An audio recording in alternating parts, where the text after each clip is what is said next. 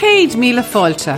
Welcome to the Letter from Ireland show, where we travel in the footsteps of your Irish ancestors, visiting their homelands and telling their stories as they put down roots in so many places around the world.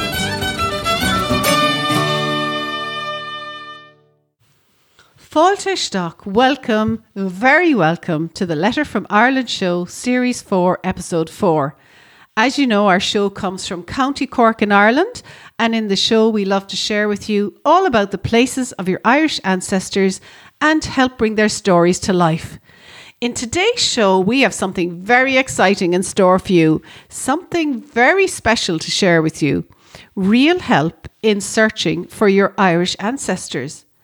Listeners, go now and download the research link in today's show notes at aletterfromireland.com/404. It could be the step that brings you closer to your Irish ancestors.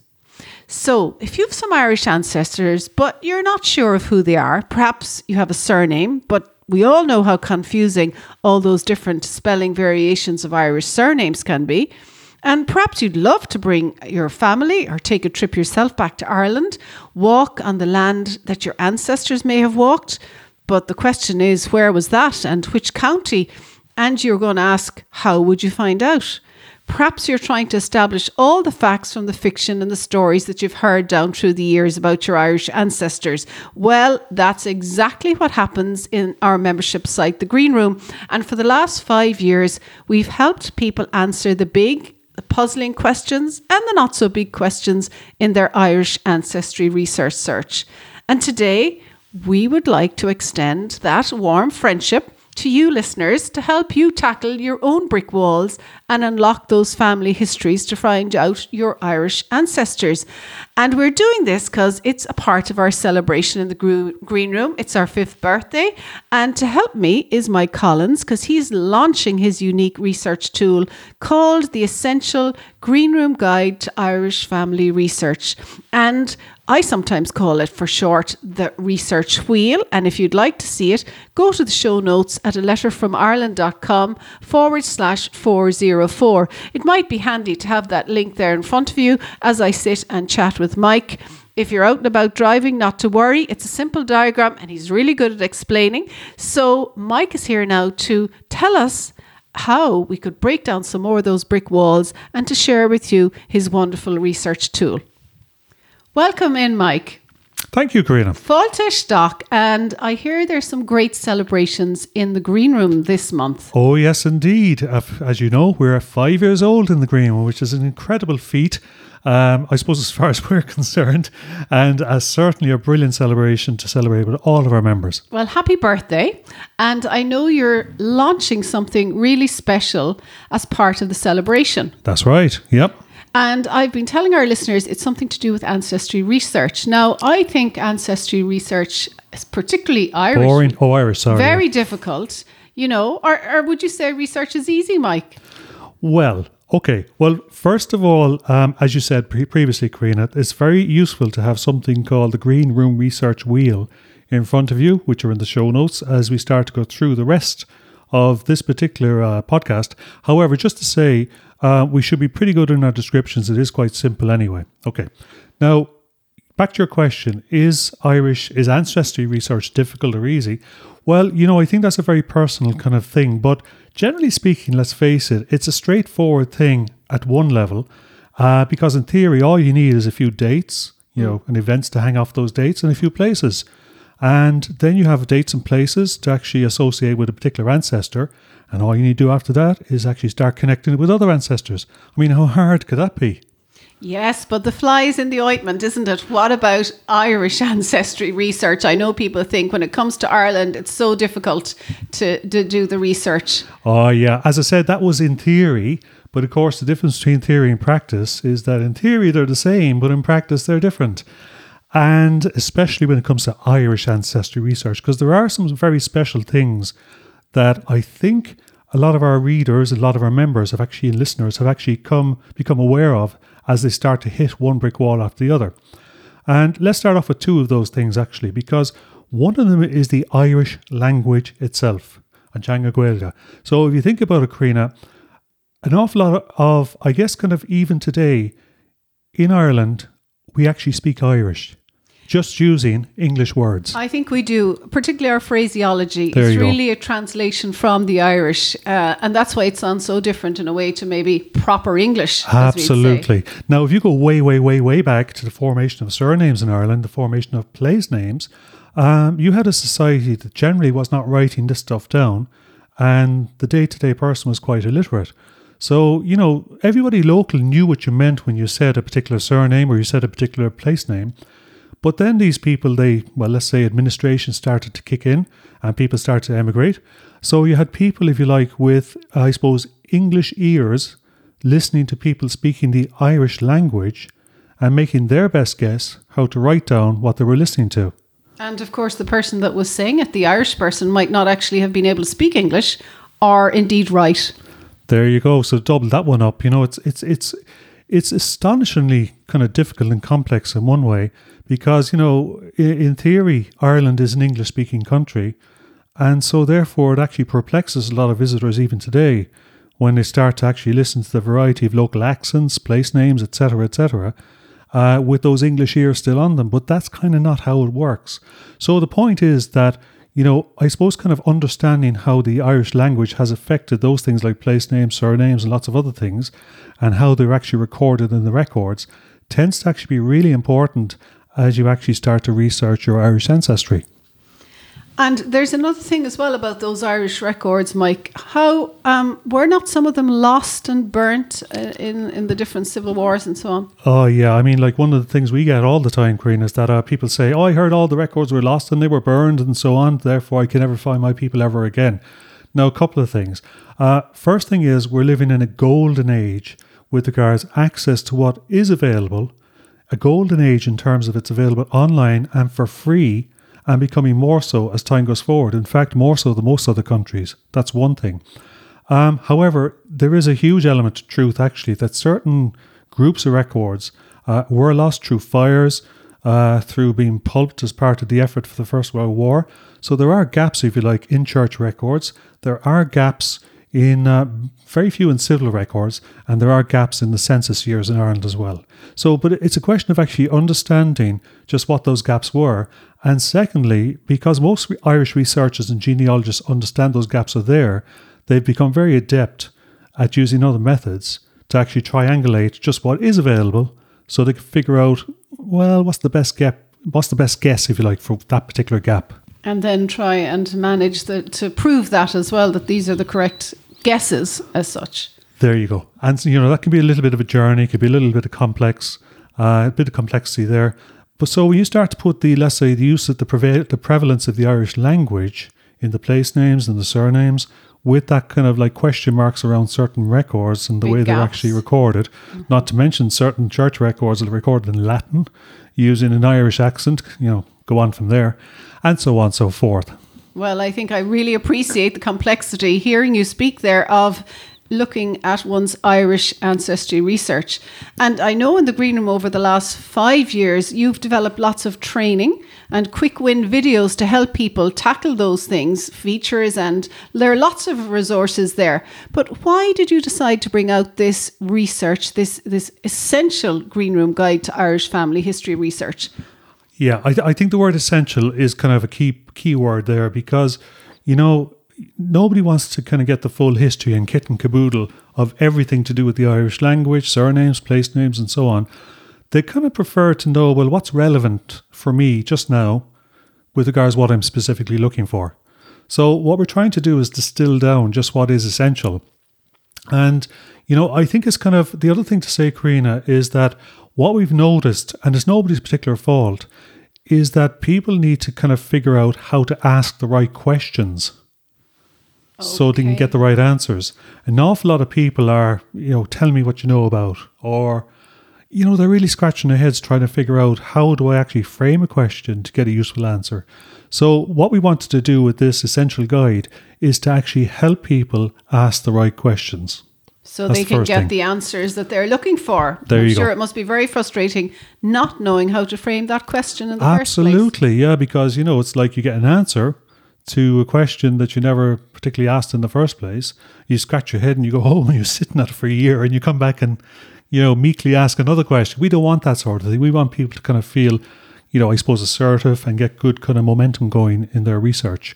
That's the one thing. But I suppose the other thing relates to being 5 years old. I suppose you gather an awful lot of resources over that time.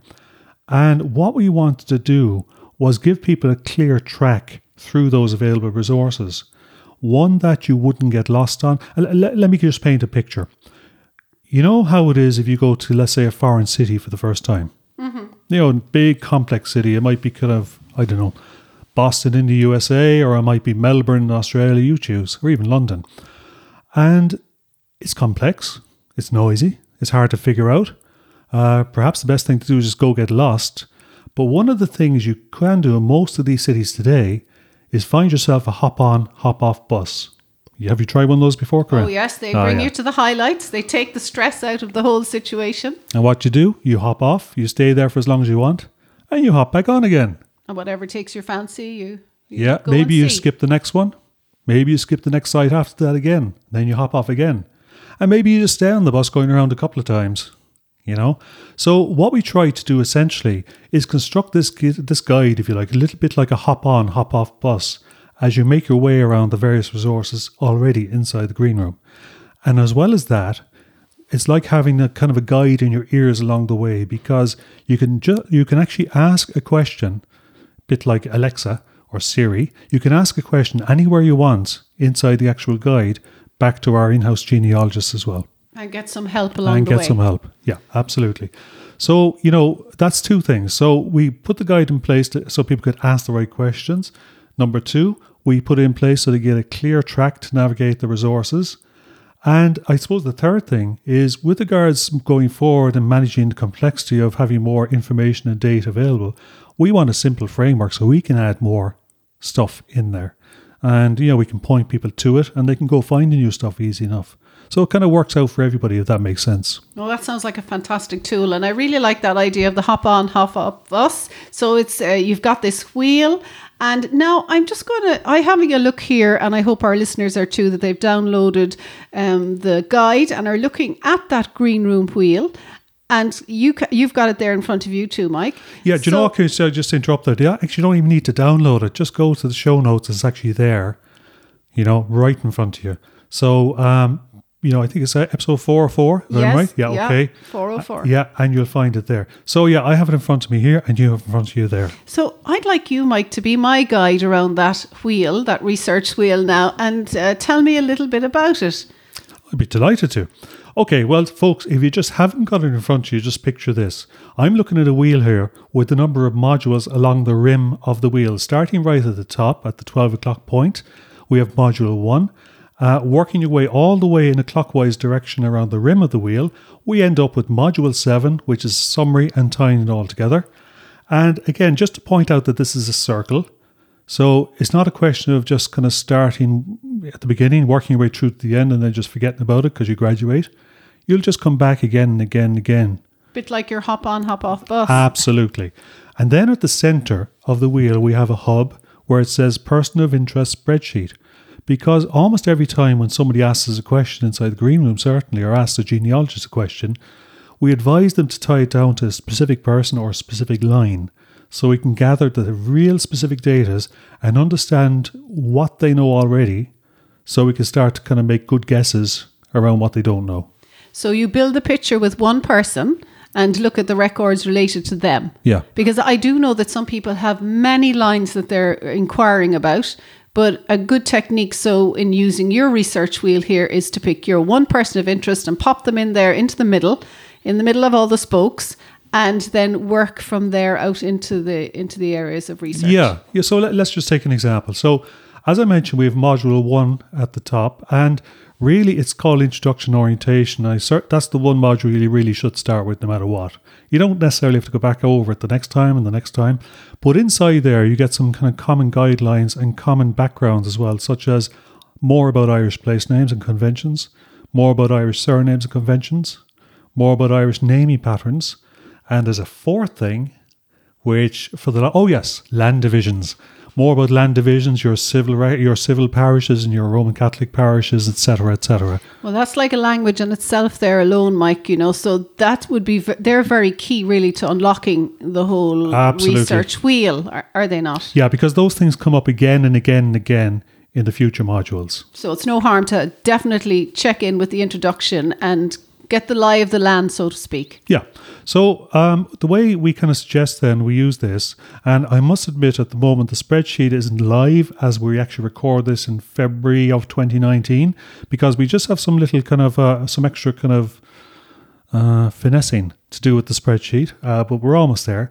But the way I'd typically do it is you'd find a person, stick them in the spreadsheet, and technically speaking, once you have some facts about that person, it'll start to point you towards the best set of Irish records to interrogate further, to find out more about the events and the connections this person might have in Ireland. Now, that's a really good way of being able to focus your questions, isn't it? When you know the records that are available at the time, maybe of that person's lifespan and so on. So that's really good. That's really interesting. Okay, so what I'm going to do, Karina, is just work my way around after the introduction along the rim. I'm just for over a space of a minute, just going to mention each one and we can just kind of give it a little bit more, okay?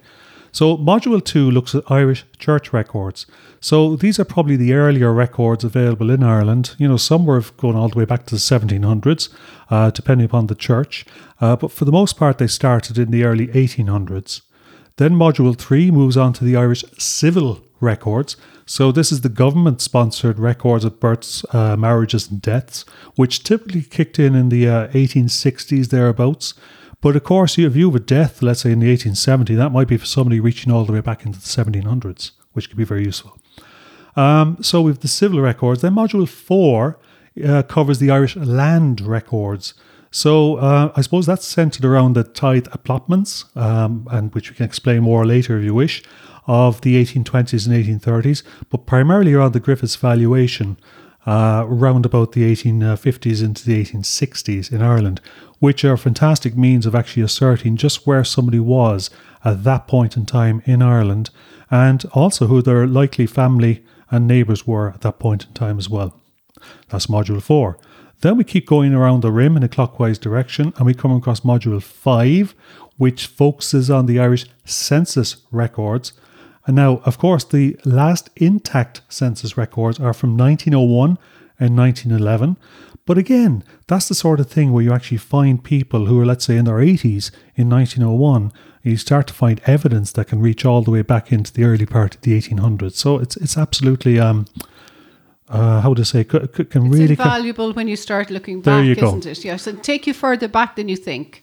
And Module 6, after that, we cover DNA testing. And I guess kind of what we try to do is make sense of it from the point of view of Irish ancestry research. And of course, this is such an evolving field all the time that it's something we kind of cover, I suppose, around the basics. We try to keep kind of very kind of sensible about it. I suppose the main thing is to connect with potential cousins so you can actually collate your research efforts as much as actually connecting with people who share surnames and so on and so forth. And then finally, Module 7, as you work your way almost all the way around the rim of the wheel, is summary and tying it all together. Because, of course, all the things we just mentioned, they're all very good in theory, in examining individually. But how do you tie it all together? Well, from Module 7, what we give you is a number of genealogist reports that we've commissioned, where Jane McGarvey, our in-house genealogist, shows how she as a professional genealogist would actually start to put together those various elements in pursuing perhaps the key events and key places of a certain ancestor's life. Alongside that, we have Irish homelands features, which you and I have loved doing over the last number of years, where we typically research on behalf of a member a particular kind of one of their ancestors, and then do a who do you think you are type feature as we visit the places in Ireland they came from. So again, we illustrate how we use all the elements like census and Griffiths valuations and so on. And finally, we have some real superstars actually coming up in the green room who really kind of very usefully put together their own research approaches and their own journey, and in fact actually seen fit to share with others. So we're starting to show you other members and how they put together those various records and elements. Does that make sense? Fantastic. That sounds like a really comprehensive way of going about the search.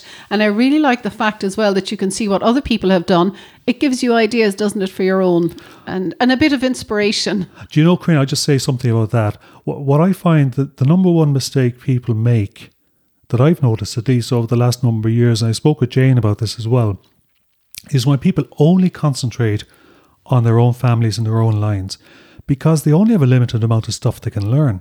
But when they start to actually look at other people's situations and approaches and so on, it's amazing what starts to resonate and the ideas you start to get, because suddenly you're not as emotionally involved.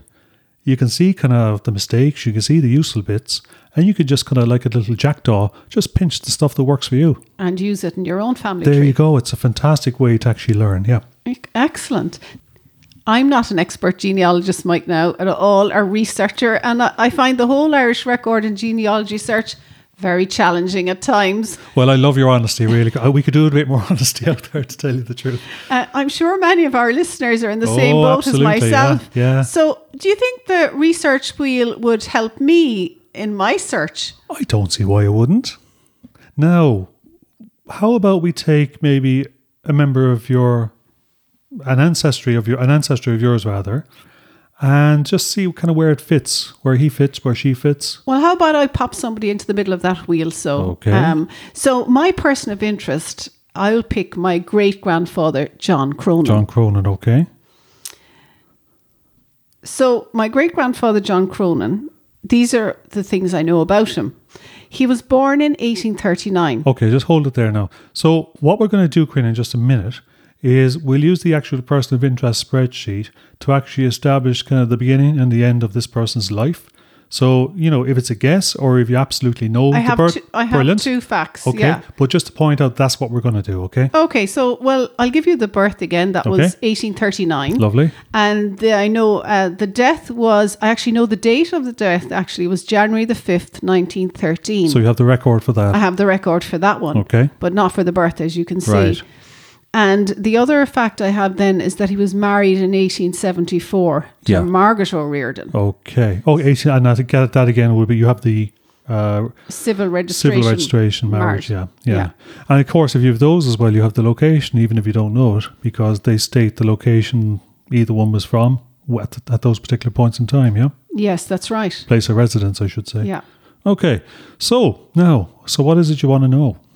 So I'd like to know, since I don't exactly, where he was born, if that was possible. Okay, right. And maybe also a little bit more about him, maybe about his children. Yeah.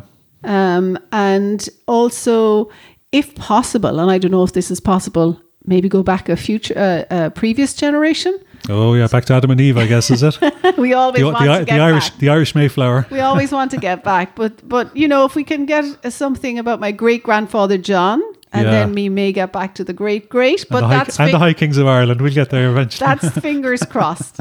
Okay. Yeah. Okay. So let's take that. So you know his date of birth, you know his date of death, you know his date of marriage, and alongside that as well, you know where his residence were at those particular points in time. Yes. But you do want to know. Ideally, I suppose the primary thing I'm hearing there is when he was actually, where he was actually born and when he was born. Yes. Some of those details, yes, which might as well tell us just what his parents' names were. Exactly. Okay. Yes. Okay. Well, let's just see how this works around the Green Room Research Wheel. Because, excuse me, just to kind of point out, this isn't just about dropping the facts in, pressing the button, spinning the wheel, and lo and behold, there are the answers, just like you won the lottery. But as you actually start to kind of ask better questions, which is what this is all about, and start to refer to, let's say, the Ask the Genealogist section and start to interact with more people and better understand how to interpret each one of the Irish record sets, more and more connections and more kind of ways of examining the record start to become apparent, okay? So if we take, let's say, the person of interest spreadsheet, I would normally start there and simply put in the actual date of birth to the date of death, which gives you a span of life. Mm-hmm. You have one event at the moment, which is the actual marriage. And I guess you could say you have other events possibly as well, which are the actual births of children too. That then would actually start to show you against that particular span of his life, just what various record sets overlapped different parts of that life. Okay? Excellent. So it starts to give you some clues that way. That's the first thing. But let's just say, so we know those, and that's great. So let me give you from my knowledge what I think might be interesting to look at as you work your way around the Green Room Research Wheel. So first of all, in Module 1, I think it's kind of very useful to actually know the various land divisions and how they worked over, let's say, especially over the time that John Cronin would have been alive and the previous few decades as well. And understanding differences in civil parishes and Roman Catholic parishes, because I do believe he's Roman Catholic, is that right? Yes. Yeah, things like that, okay? So that's one thing. Another thing is understanding Irish naming patterns, which are very prevalent back then among Irish Roman Catholic families, to understand from John Cronin and Margaret Reardon's children what the likely names of either one of their parents are. Depending on where they came in their own family. Correct, yeah. And again, you can see that by actually looking at the Irish naming patterns. So it kind of sets you up to understand and put educated guesses into place and ask better questions. So let's just take that as an example from Module 1. But Module 2, we're into Irish church records, let's say, and the Roman Catholic church records. These can be a little bit patchy in the early 1800s. But in theory, it's very possible that John Cronin has a baptismal record somewhere. Except one of the problems is we don't know the name of his parents. Okay. Okay, but what we do know are the locations where he lived at the earliest possible time, which is probably going back to the marriage, possibly back to Griffith's valuation before that. So the Irish church records, for births, marriages and burials, so to speak, they could be just a little bit patchy for that information back in the 1830s, but it doesn't mean the information isn't there. One of the main problems I find is that Cronin is such a common name in that part of Cork into Kerry, and John as a forename, you'll probably come up with lots and lots of different John Cronins, if that makes sense. But there are links to those records where you can go and do the legwork really and search. That's it. Online. Or figure out that the records are not available for that particular period of time in that particular parish, which is very important as well. Okay, so by looking, you'll establish whether they're there or not. Yeah. And the links are there to those records in the Green Room. Yeah. So that doesn't mean you give up when you find, let's say, that it's not available at that time, but it means you might have to make more indirect approaches in finding the information you particularly want. But let's actually move on, Karina, because firstly, if you do actually find some Irish church records, and especially going on to John Cronin's children being born, which I know are probably civil records as well, you'll start to actually find sponsors named. And sponsors are often family members. Could be brothers, could be sisters, could be parents. So you look up their details as well? There you go, yeah.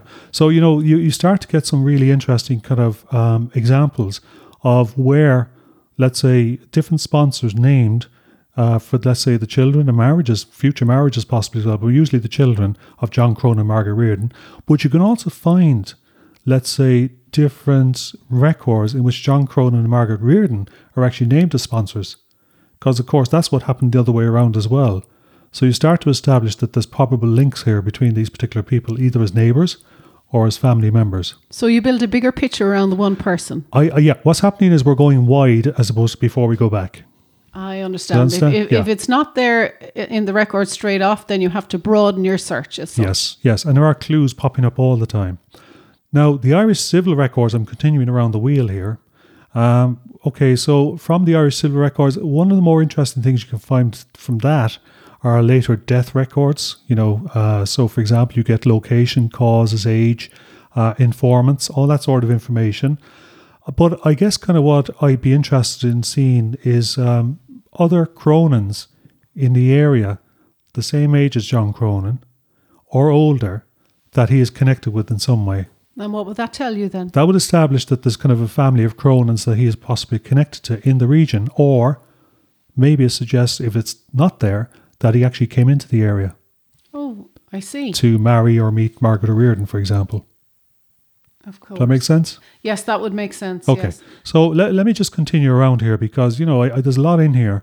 And I know it's a specific case, but,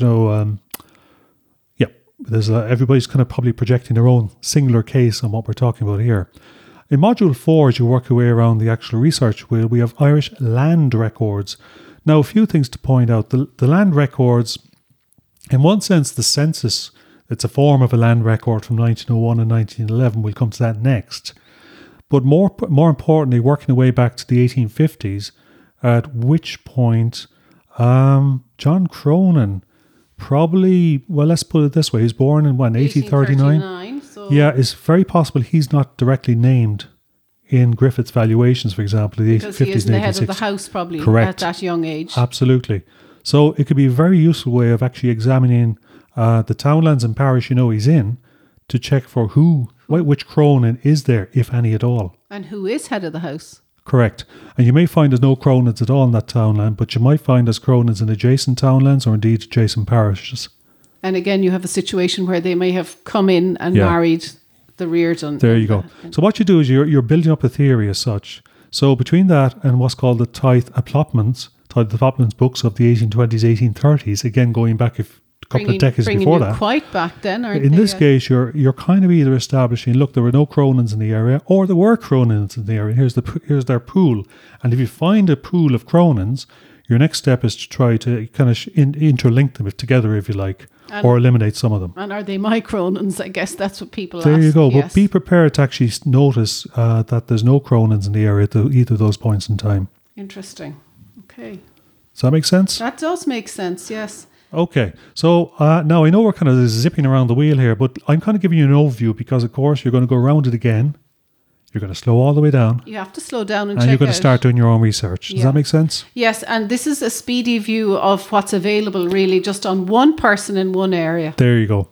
So if we look at the census records then, Module 5, which is the next one in the wheel, this is 1901 and 1911 for the full census, but you often actually get individuals searching earlier census at the time when they were still available and actually getting a report on the fact that, let's say, these people were actually in the household at, for example, the 1851 census. Okay. So, there's a few subtle nuances in there as well. But in this particular case, you have the Cronin household strongly established. And I imagine that John would be almost 60 at this stage. In 1901, is it? Yeah. So 60. So, if not older, yeah. So, you have that, you see occupations. And occupations inside the census at that age can give you a very good indication. So, for example, you might see somebody who was with some people recently, let's say they were soldiers or coast guards or ministers, and they're awfully, or school teachers, and they're awfully often the travelling class, if you know what I mean. So the chances are they may have come into the area to establish themselves professionally, or a shoemaker even, or a carpenter, and met somebody doing a job and decide to hang around, So occupation can actually give you a pretty interesting kind of view as to where that person might have come from. Because let's just say, I think I remember John Cronin as a carpenter. Well, he got his carpentry probably from inside his own existing family. Because that typically, if I look at his kids, I think at least three of the sons were carpenters as well. Yeah, well, my grandfather was a carpenter, so his father, who we're speaking about, my great-grandfather, was possibly a carpenter. Because, guess what was expensive at the time? Doing an apprenticeship. Okay. But guess what you got for free? An apprenticeship, hopefully, from inside your own family, from your own father, or your own mother, perhaps. And so if it passed down in the family, it was free. You could say that, yes. Yeah.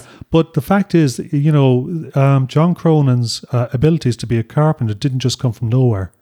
So the chances are he had a father or an uncle who was also a carpenter.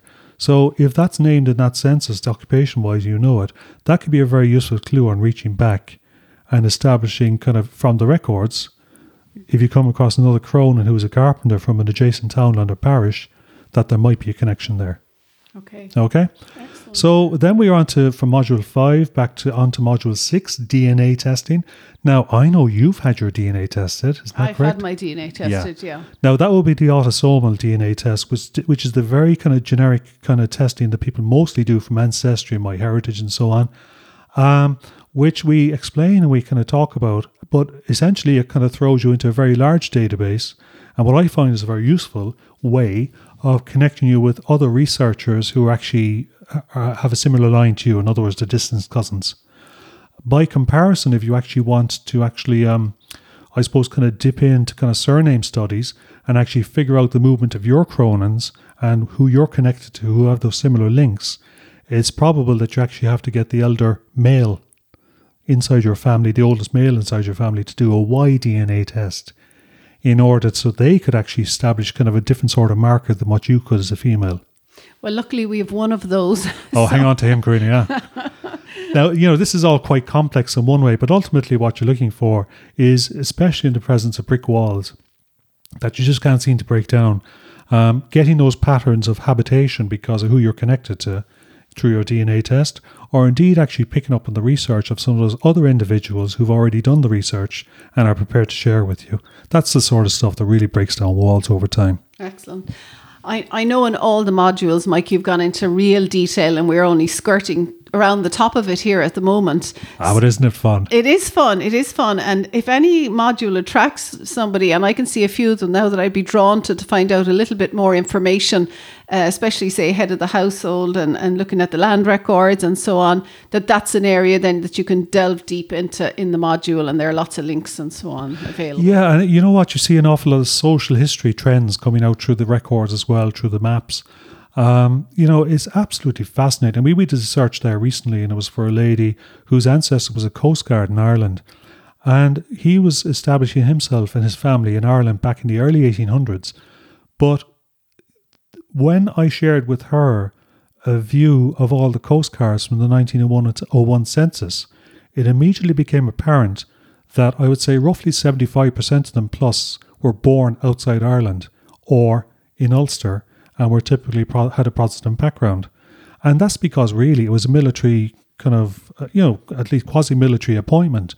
And that's the sort of thing where you kind of brought people in from the trust realms of the army or, the Coast Guard from other places. To guard the coast. Yeah, rather than kind of, it's like, rather than kind of being slipped a Mickey from one of your friends as you try to smuggle something in from the coast, that sort of way.